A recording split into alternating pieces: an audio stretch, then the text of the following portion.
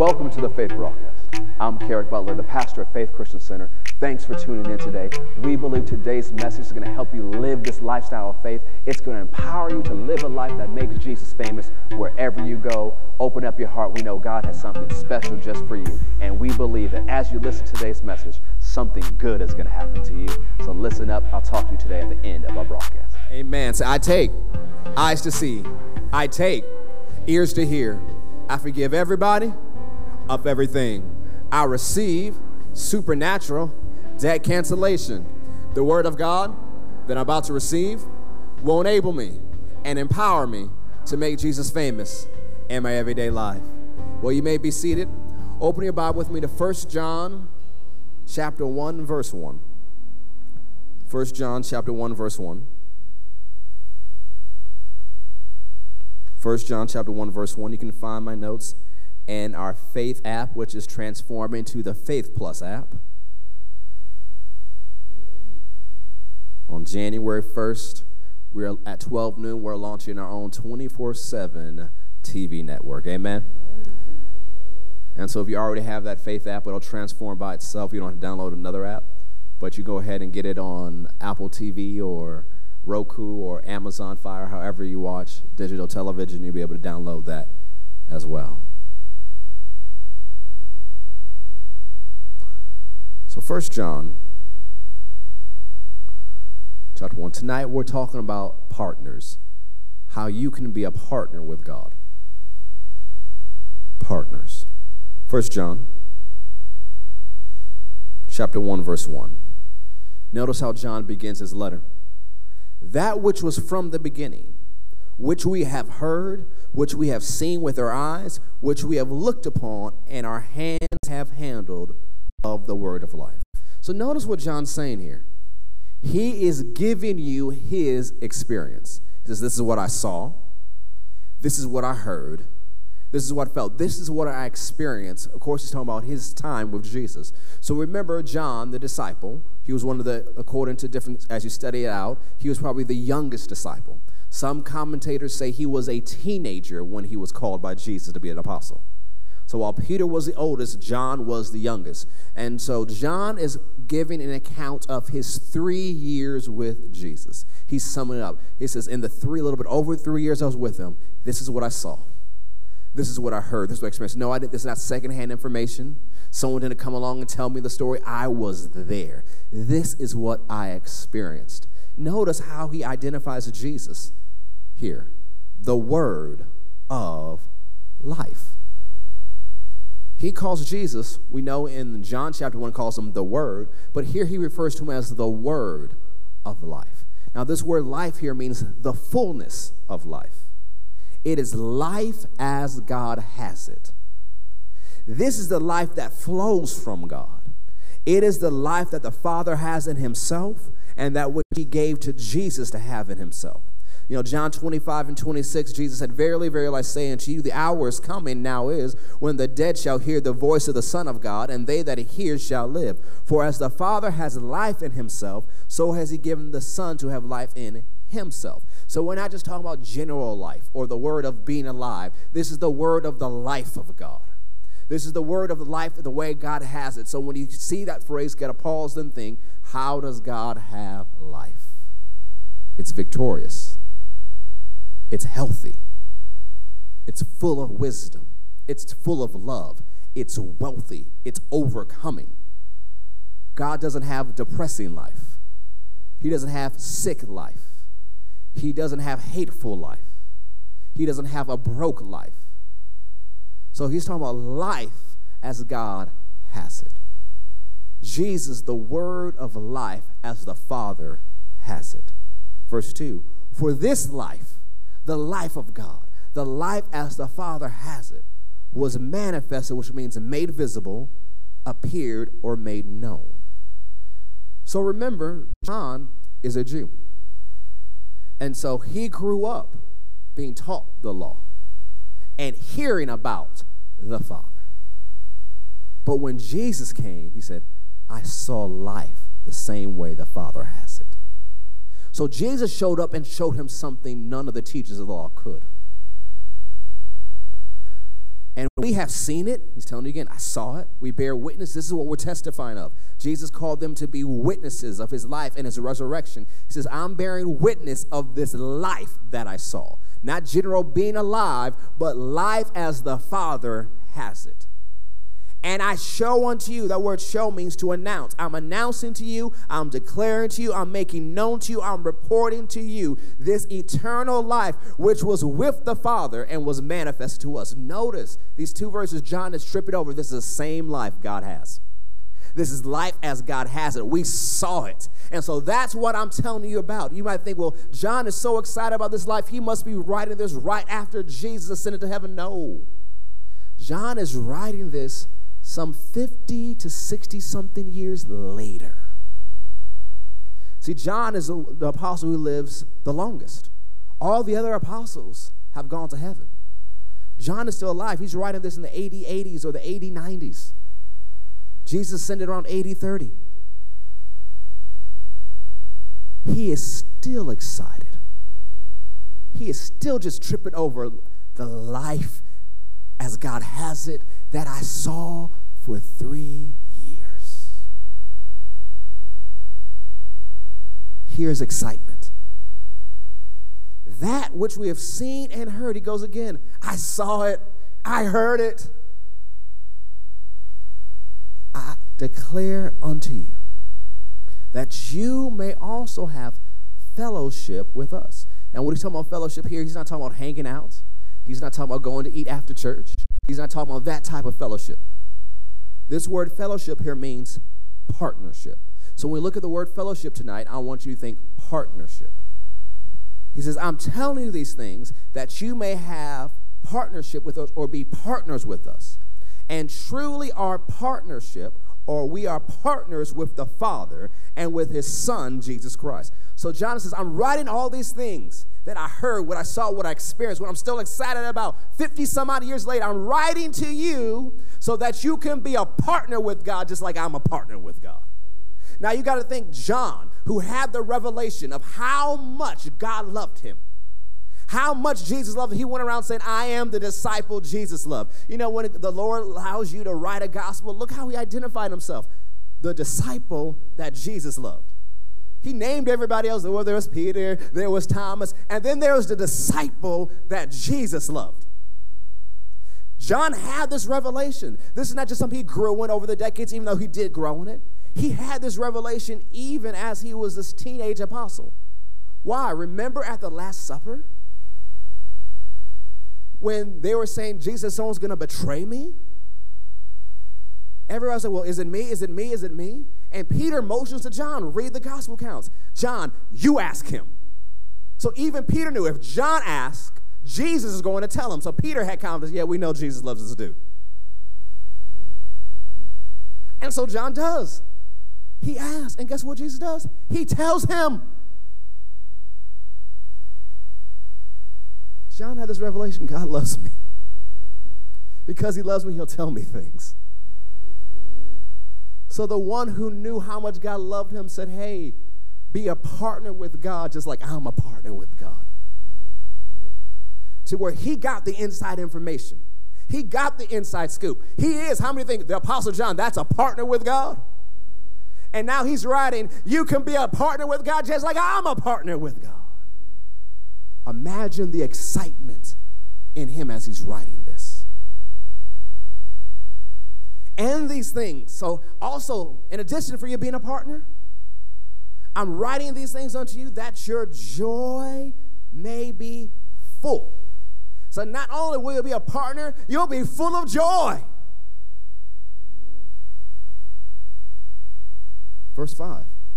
So he brings it in to here. This, imagine trumpets or a drum roll or something building up the anticipation. This is the message. You know what's interesting? I looked at that word message. It's only translated message once in the New Testament. Other time, it means announcement or promise. This is the announced promise we heard from Jesus. And this is what I declare on you. So that which I saw, that which I heard, that which I experienced for over 3 years, let me sum up the promise Jesus kept telling us. That God is light.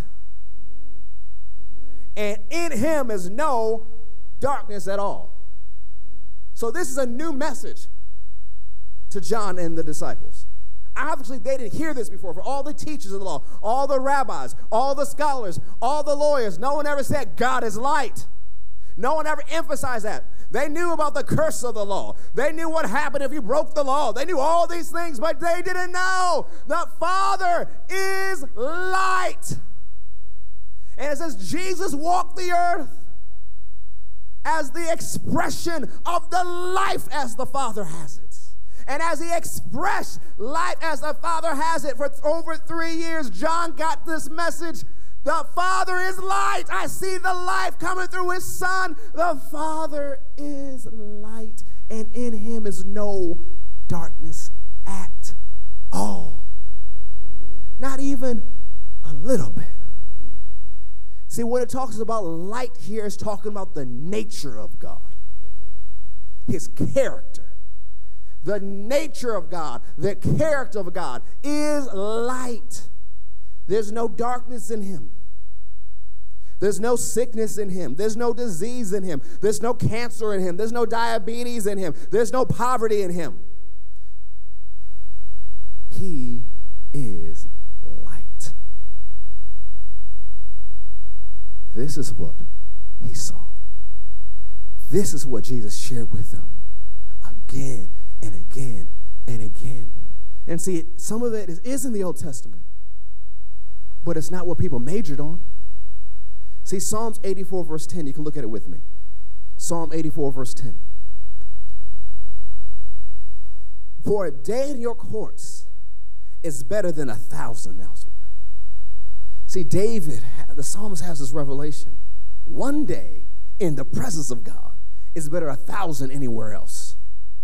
I had rather be a doorkeeper in the house of my God than to dwell in the tents of the wicked. Instead of being the best place with the wicked, I'd rather be the person that opens the door and says, come on in. David understands something here. For the Lord God is a sun and shield. So the Lord God is a bright light. The Lord will give grace and glory. No good thing. No good thing.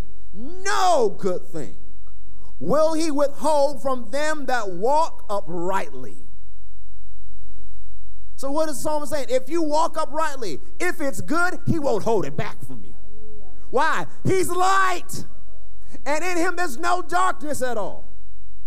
O Lord of hosts, blessed is the man that trusts in thee. I guess so, because he doesn't hold back any good gifts. Reminds me of James chapter 1.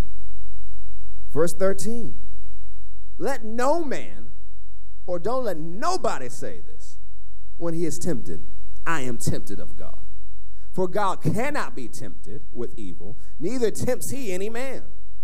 But every man is tempted when he's drawn away according to of his own lust and enticed. Then when lust has conceived, it brings forth sin, and sin when it's finished brings forth death. Do not err, my beloved brethren. How would you err? By thinking that God is the source of your trouble. You would err thinking that God is your problem. You would err thinking that God has darkness in him. You would think it is God. You would err if you think it's God making your life jacked up. So do not err, my beloved brethren. Every good gift and every perfect gift. See, the word gift here means, it points to a picture of continuous. It's habitual. It's not just one gift. It's a flowing of gifts. God's habit is giving good and perfect gifts. It's his nature because he's light. The word good here means improving, enhancing, or upgrading. Improving, enhancing, or upgrading. The word perfect means completing or perfecting. So if it comes from God, it adds to us. If it comes from God, it completes us. If it comes from God, it upgrades us. If it comes from God, it finishes us. Why? He is light. and comes down from the Father of lights. See, cometh down here means a downpour or a thunder shower. We're very familiar with those in Georgia. Because it can start light, but if you're out there long enough, 30 seconds, you're going to be soaked. It's a downpour. So what I'm saying, God sends gifts like a downpour. Every gift God gives is good, and it is his habit to send good gifts like a heavy downpour of rain. Why? He's light. Notice what James goes on and says, with whom is no variableness, neither shadow of turning. He's not going to change. There's not even the shadow of him changing his mind. So don't err and think in God is darkness. No, my brother and sister, he is light. And there's no darkness in him at all. And he sends good, perfecting, upgrading, completing gifts like a downpour on a regular basis. That's his habit because he is light. That's his nature. That's who he is. So let's go back to 1 John. This then is the message which we have heard of him and declare unto you, that God is light and in him is no darkness at all. So for over 3 years, this is what Jesus shared, taught, and demonstrated. Because remember, a lot of that time they traveled with him. They lived with him. They saw how Jesus operated. And this is what John picked up on. God is light. I saw this life Jesus manifesting. He manifests life and people are healed. He manifests life, people are delivered and set free. He manifests life, no demons can stand in his presence. He manifests life and provision supernaturally comes. He manifests life and people begin to understand God better than they ever saw him before. As he manifests the life as the Father has it. See, why is this important for our joy being full? And why is this important to be a partner with God? When you know this is God's nature, that he is light, that he sends good, upgrading, completing gifts like a downpour on a regular basis, you can rejoice and be filled with joy. Why? He's like, well, I had a bad day, but my God is light. He sends good gifts on a regular basis. He sends upgrading gifts on a regular basis. It's coming like a downpour. It may seem bad right now, but when these gifts hit, so that means I can rejoice no matter what the circumstances. That's how I rejoice in every situation and circumstance. Not because of every situation and circumstance. I rejoice in it. Because Paul says, when I glory in it or when I rejoice in it, then the power of Christ, the grace of God, comes upon me. And with that power, I can handle anything. So you rejoice in the fact that your God is good, that he is light. And as you rejoice, his power comes on you. And no matter what darkness try to do, you can throw it off. And as you throw it off, you receive good. Notice how when you throw it off, now your arms are open to receive good.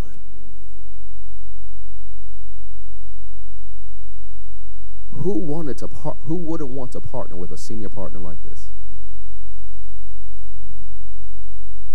Verse 6. If we say that we have fellowship or we're partners with him and walk in darkness, this word walk means to live, to conduct one's life, to regulate one's life. So if you live in darkness or you regulate your life according to the darkness and you say that you partner with God, you lie and you do not the truth. Notice he didn't say you're going to hell. Notice he didn't say you're not going to heaven. Notice he didn't say you're no longer saved. He just said you're not a partner with God. So that means you can be saved and not be God's partner. That also means you can be saved and partner with God one day and not the next. Or even take it further, you can partner with God for one moment and out the next. So you can't just shout and rejoice, I'm God's partner. No, it's a little bit more than just rejoicing in the fact that you're God's partner. Because according to this, it's a daily decision. Walking is daily decisions, it's a lifestyle. Verse 7, but if we walk in the light, if we live in light, if we conduct our life according to the light, as he is in the light. So not what the culture says light is, not what entertainment the news media says light is, but as God is in the light. So if we conduct ourselves according to the nature of God, who is light, we have partnership, or we're partners with God. And the blood of Jesus Christ, his son, cleanses us from all sin.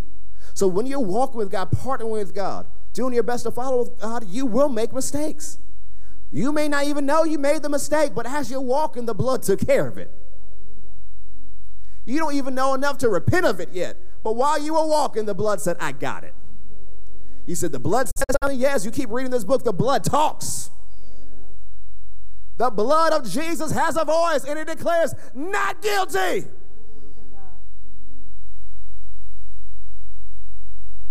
See, we can partner with God when we're living and conducting our life in the light.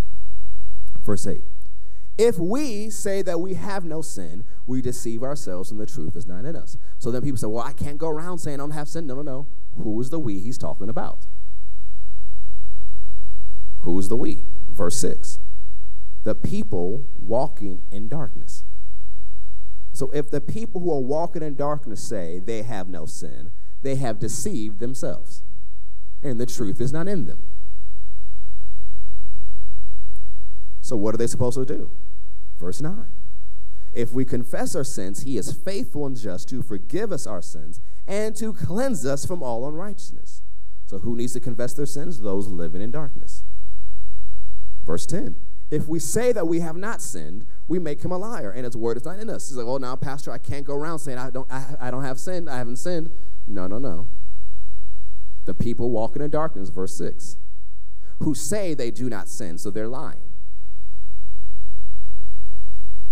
Notice who he's talking about. The verse 6 and verse 8 Christians. The ones who say that they're walking in darkness, while they're walking in darkness, they say they're not sinning. And John says, y'all liars. You're not partnering with God. Because they're saying we partner with God, we're working with God, but we're living in darkness. And you tell them, well, you're not partnering with God because you're living in darkness. And no, there's no sin in us. We're living the way we're supposed to. No, you're not. So let's settle that a little bit more. Verse 6. If we say that we partner with him and live in darkness, we lie and do not the truth.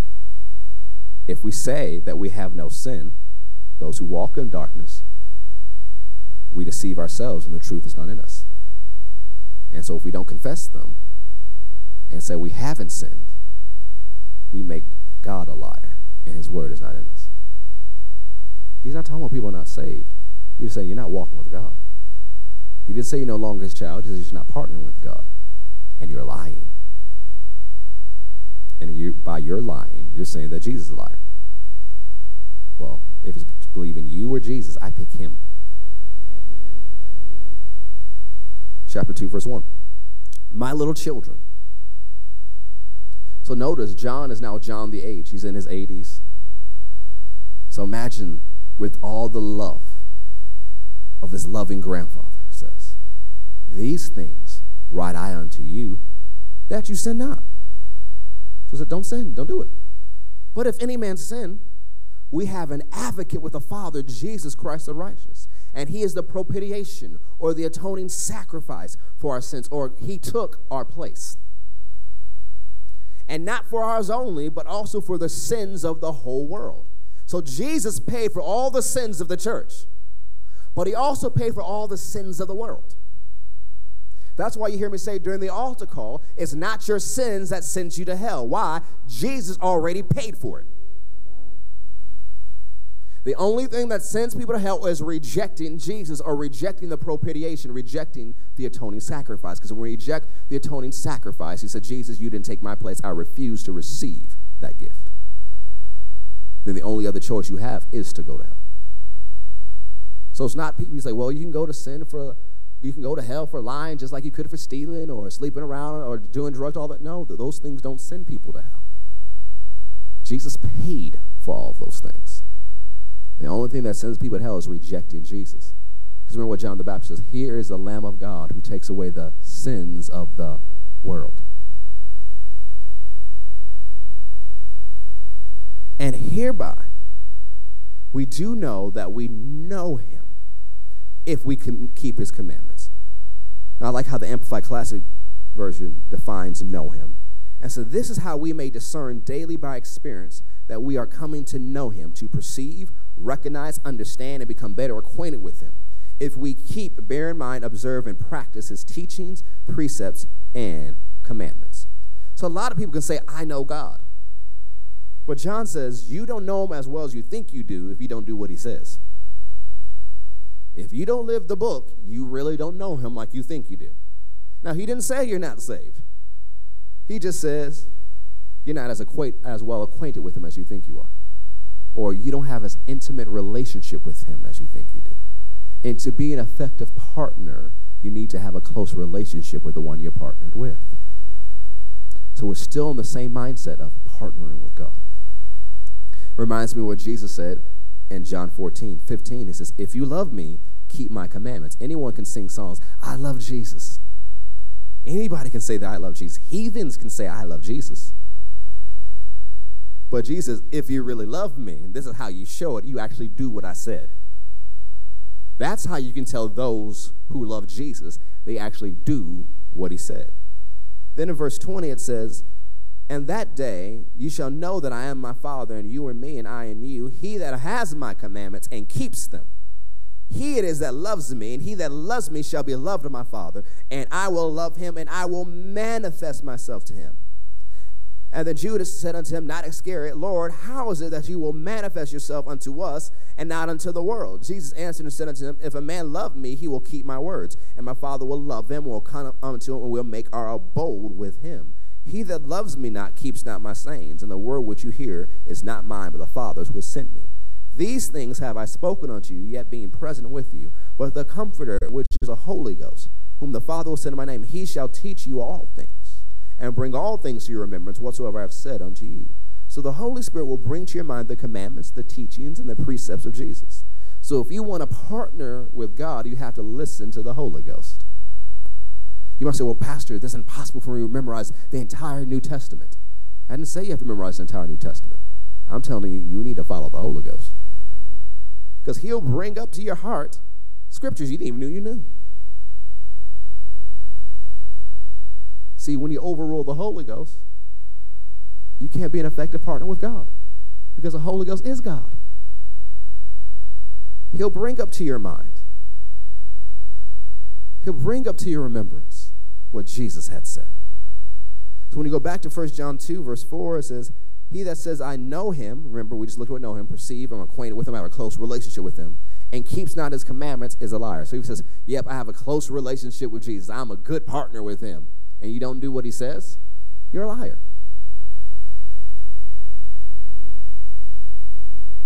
John is just blunt by now. You know, have you ever met people who've reached a certain point in their age and they just say it like it is?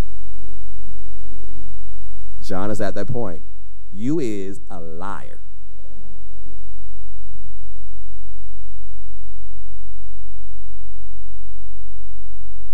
And the truth is not in him, but whoso keeps his word, in him verily there's the love of God perfected or matured. Hereby we know that we are in him. He that says he abides in him ought himself also to walk even as he walked. So his word is the word of life. His word helps you walk in the light. We should live the way Jesus lived. Jesus' lifestyle was the expression of life as the Father has it. If we partner with God, we can express that same life. If we partner with God, we can express the same life that Jesus did that caused John to be wild for decades.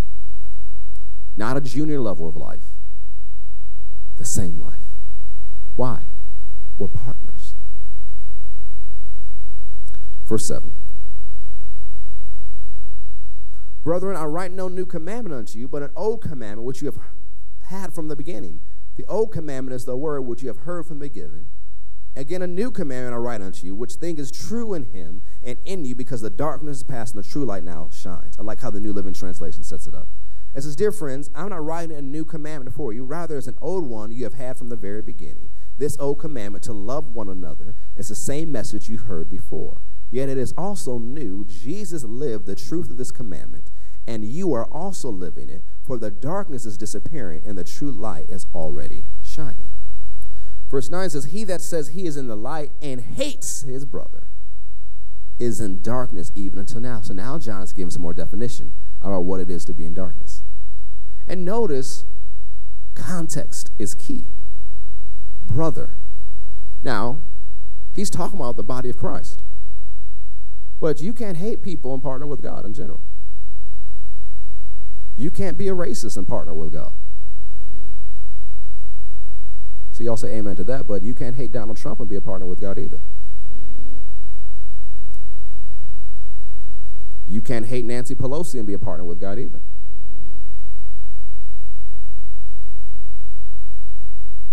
You can't hate billionaires and be a partner with God either. You can't hate immigrants and be a partner with God either.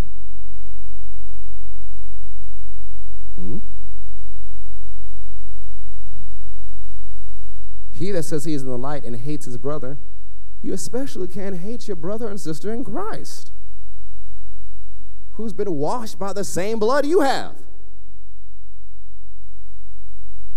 Is in darkness even to now. He that loves his brother abides in the light, and there's none occasion of stumbling in him. See, you cannot partner with God and hate people at the same time. Let's go to chapter 3, verse 18.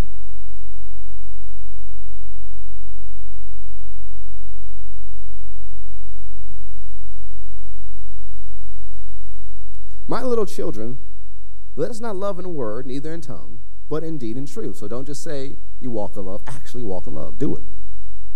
And hereby we know that we are of the truth, and shall assure our hearts before him. For if our heart condemns us, God is greater than our heart and knows all things.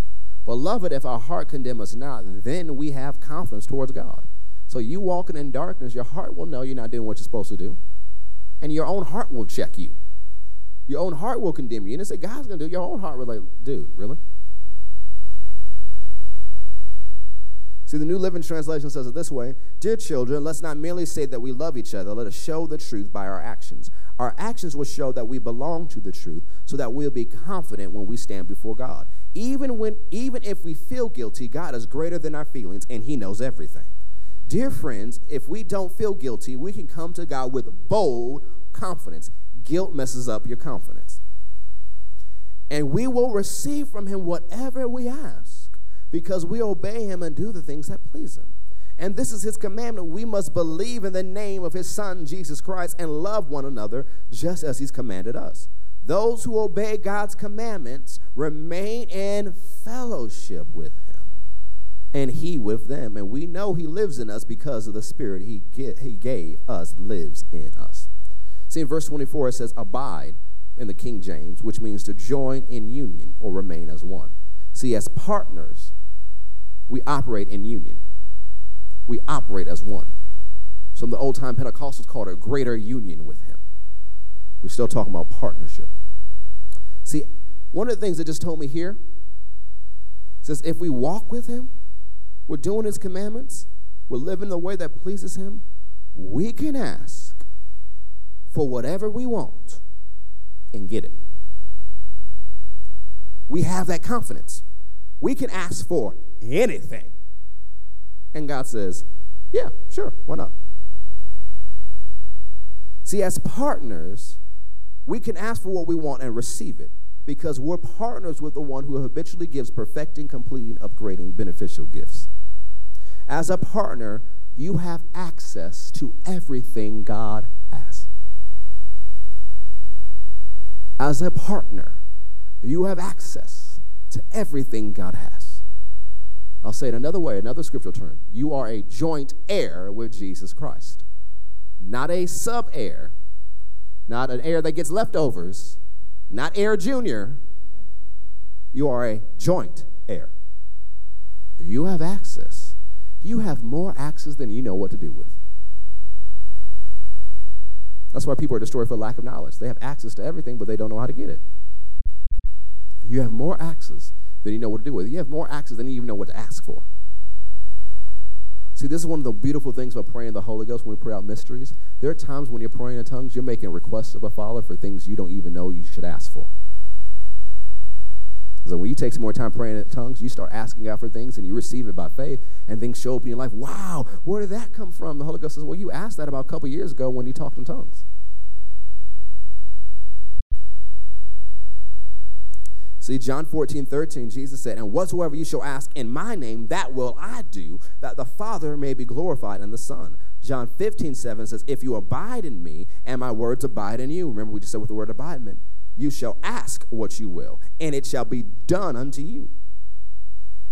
John 16:23 and 24, and that day you shall ask me nothing. Verily, verily, I say unto you, whatsoever you shall ask the Father in my name, he will give it you. Here too you've asked nothing in my name. Ask and you shall receive, that your joy may be full. So Jesus gets asking. But when we look at John 15:7, you can look at it and say, well, asking of the Father and you shall receive. But also because it doesn't say the Father there in verse 7, or by implication, it means that word ask also means require. Now, do you or make a demand? Now, do you demand God for anything? No. No. No. But what do you put the demand on? The promises of God, your covenant with God, and you demand the devil to do what the Word of God says he must do when you use the authority of Jesus. You make a demand of the situations of your life to change. Not a casual, well, life, I need you to line up the way I like it. Mr. Devil, would you please move if you feel like it today? No. You demand. You use your authority. See, next week I'm going to talk about stay seated, because too many of you give up your seat of authority to the enemy.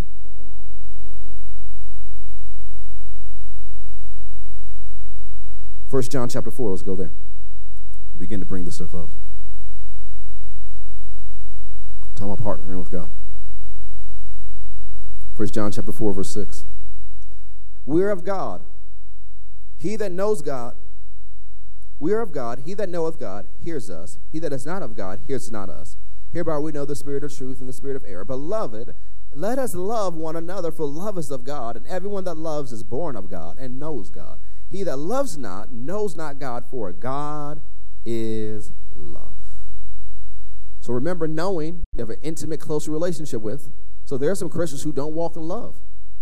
They may be saved, but they don't have a close relationship with Jesus, which lets you know they are not partnering with him. So if you want to have a close relationship with Jesus and partner with him, you have to walk in love, which means you have to love God and love people. And this was manifested the love of God towards us. This is how the love of God was shown us. Because that God sent his only begotten Son into the world that we might live through him. So we can live that same life we saw those 3+ years because God sent Jesus. Herein is love, not that we loved God, but that he loved us and sent his Son to be the propitiation, remember, atoning sacrifice for our sins. Remember, he took our place. Beloved, if God so loved us, we ought also to love one another. Skip down to verse 16. And we have known and believed the love God has towards us. If you want to be a good partner with God, you have to believe how much he loves you. And it's easier to believe he loves you when you know his nature, that he is light and in him is no darkness at all.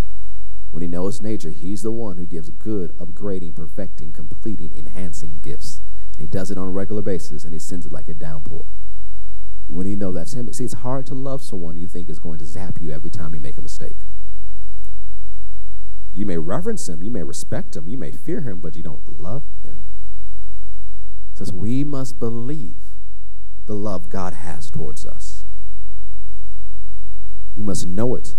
You must believe it. God is love. God is light. God is love. And he that dwells in love dwells in God and God in him. So you remain living in love You're living in God and living in his nature and his ability and his power. Herein is our love made perfect, grown up and mature, that we may have boldness in the day of judgment. We're not just talking about the last day, but every day. Because as he is, so are we now in this world, right now. Not will be, so are we now. Now. You say, well, I thought that was in heaven. No. Chapter 3, verse 1 talked about later. Because it says, behold, what manner of love the Father has bestowed upon us, that we should be called the sons of God. Therefore the world knows us not because it knew him not. Beloved, now are we the sons of God. But it does not yet appear what we shall be. But we know that when he shall appear, we shall be like him, for we shall see him as he is. So that's talking about what we will be. But right now, as he is, so are we in this world. Will be even more when he shows up. But right now, as he is in the light, as he is seated at the right hand of the Father, as he is glorified with all the glory that is, so are we in this world. Remember, Jesus, while I'm here, I'm the light of the world. When I go, you're the light of the world. So you can preach Jesus is the light of the world, and it's true, but so are you. So if you say Jesus is the light of the world and don't think you have a responsibility to that, you've missed the point. You can't sing those old songs, this little light of mine. You know, if you really want to get on Bishop's nerves, sing that song around him. I was with him one time. I think it was Las Vegas. It wasn't even a church that he pastored. But he says, don't let me ever come here and hear y'all sing that song. I'm like, he's giving orders to, okay, cool. And he said, that light is not some little candle. It's the glory of God. It's no little light. You're not some little light of the world. There's a little flicker. Just a match. Or an iPhone light that you just wave at a concert. No. You're the light of the world. Inside you is shining the very glory of God. The same glory that appeared when God said, let there be light. That's who you are in this world. That's why Jesus said, don't hide your light. That's when he used the example, who would light a candle and hide it under a bucket? No, they take it so it can give light to the entire house. Now you got to think, that's not some small little candle if it can light an entire house. So we're not talking about little lights. We're talking about the glory of God. You say, oh, the world is dark. Well, shine. Well, Jesus, I need you to shine. Jesus, I need you to shine. Because you're the salt of the earth. You're the light of the world. You. And the world will have more light the more we partner with God. As he is, so are we in this world. There is no fear in love. But perfect, mature, grown-up love casts out or evicts, flushes out fear, because fear has torment. He that fears is not made perfect or grown up or mature in love. So to partner with God, we had to get rid of the fear. And how do we get rid of the fear? We believe how much God loves us and let that sink in so deep that it pushes out the fear. That because he is light, and in him there's no darkness at all, and he sends good, upgrading, perfected, beneficial gifts like a downpour. Because that's who he is and he loves us, I have no room or time to fear. You say, well, what if something really bad shows up? What if it's really, really dark, really, really bad? But because of who your God is, all it is like this little 5-year-old who may ring your doorbell on Halloween with a mask on going, boo. You want to be scared of him? You'd be like, really? Yeah, okay. You want to be scared? That's how you have to treat anything life throws your way. Why would you be scared when you know your God? Blessed is the person who trusts in him. We love him because he first loved us. If a man say, I love God and hates his brother, he's a liar. For he that loves not his brother whom he has seen, how can he love God whom he's not seen? And this is the commandment we have from him, that he who loves God love his brother also. verse 14 of chapter 5. Once again, John reiterates this. And this is the confidence that we have in him, that if we ask anything according to his will, his word is his will. He hears us, which lets you know he doesn't hear every prayer.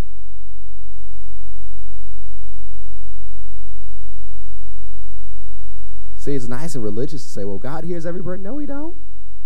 No, sometimes we think of, there was that movie, Bruce Almighty. And all of those prayers were coming like emails to him. God don't get all those prayers. He hears prayers that are according to his will.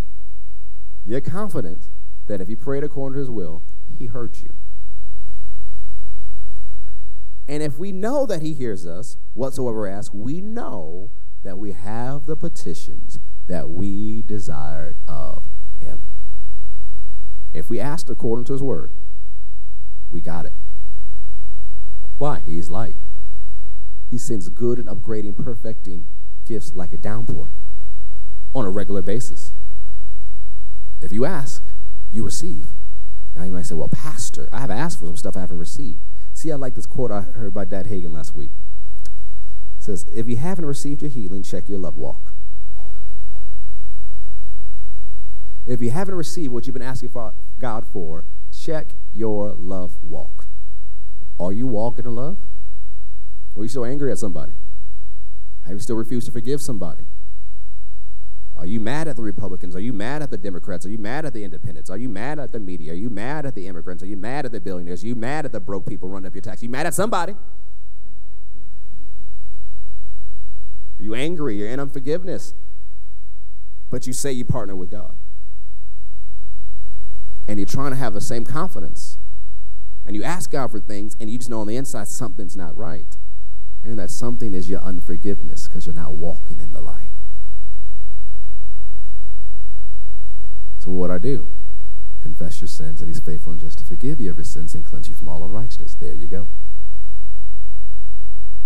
You need to have this confidence. Verse 16 even goes, you can have such confidence that you can see a brother, you're talking about a brother in Christ, sinning, and they don't even know or they don't turn from their sins.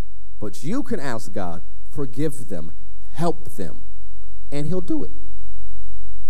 He'll forgive it because you, a partner with God, asked. Then John goes on, just some of you see it on the screen, it says there's a sin unto death. He says, I don't tell you to pray for that.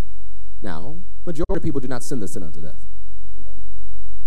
Most people aren't even in the category to sin the sin unto death. What is that sin? The unpardonable sin. It's rejecting Jesus. It's knowing him, loving him, and not backsliding, but making a willful decision after you've matured in God, operated in the gifts of the Spirit, matured in the Word of God, and says, nope, I decide to live for the devil. John says, don't pray for that person. Just leave it alone. Most people don't even qualify for that. And most people say, well, maybe I committed the unpardonable sin because I made a mistake. If you even think that, you haven't committed the unpardonable sin. Because people who committed it won't even think like that. It won't even occur to their conscience because they've seared their conscience. If you even have some type of concern, man, I've made a mistake, I want to get this right with God, you have not committed the unpardonable sin.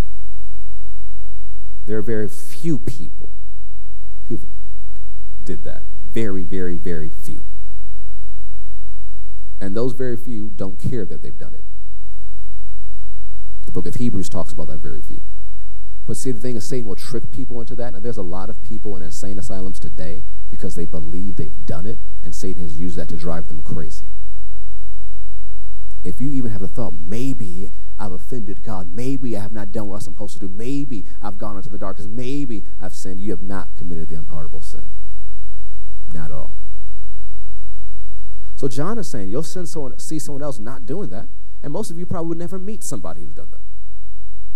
But you see any brother and sister in Christ doing something not supposed to do, you can ask God to forgive them, and he'll do it. You can ask God to give them life. So why would you ask for life? Because the wages of sin is death. And it doesn't say God is the one who gives death. You sow the seed of sin, you reap a harvest of death. So what are you doing? You're taking the place of the intercessor. You're standing in between them and the harvest of their actions. He says, God, instead of letting this death come to them, which they sow the seed for, I ask that you give them life. And God will do it because you're his partner. See, God even did that with Abraham, praying for Sodom and Gomorrah. Abraham just stopped at 10 because he's like in 2 metro areas and all the surrounding suburbs, surrounding cities and villages. There got to be 10 righteous people. He was wrong. But he was God's friend, as it tells us in 2 Chronicles, in the book of James. He was God's partner. Some of you are so concerned about your family, just become God's partner.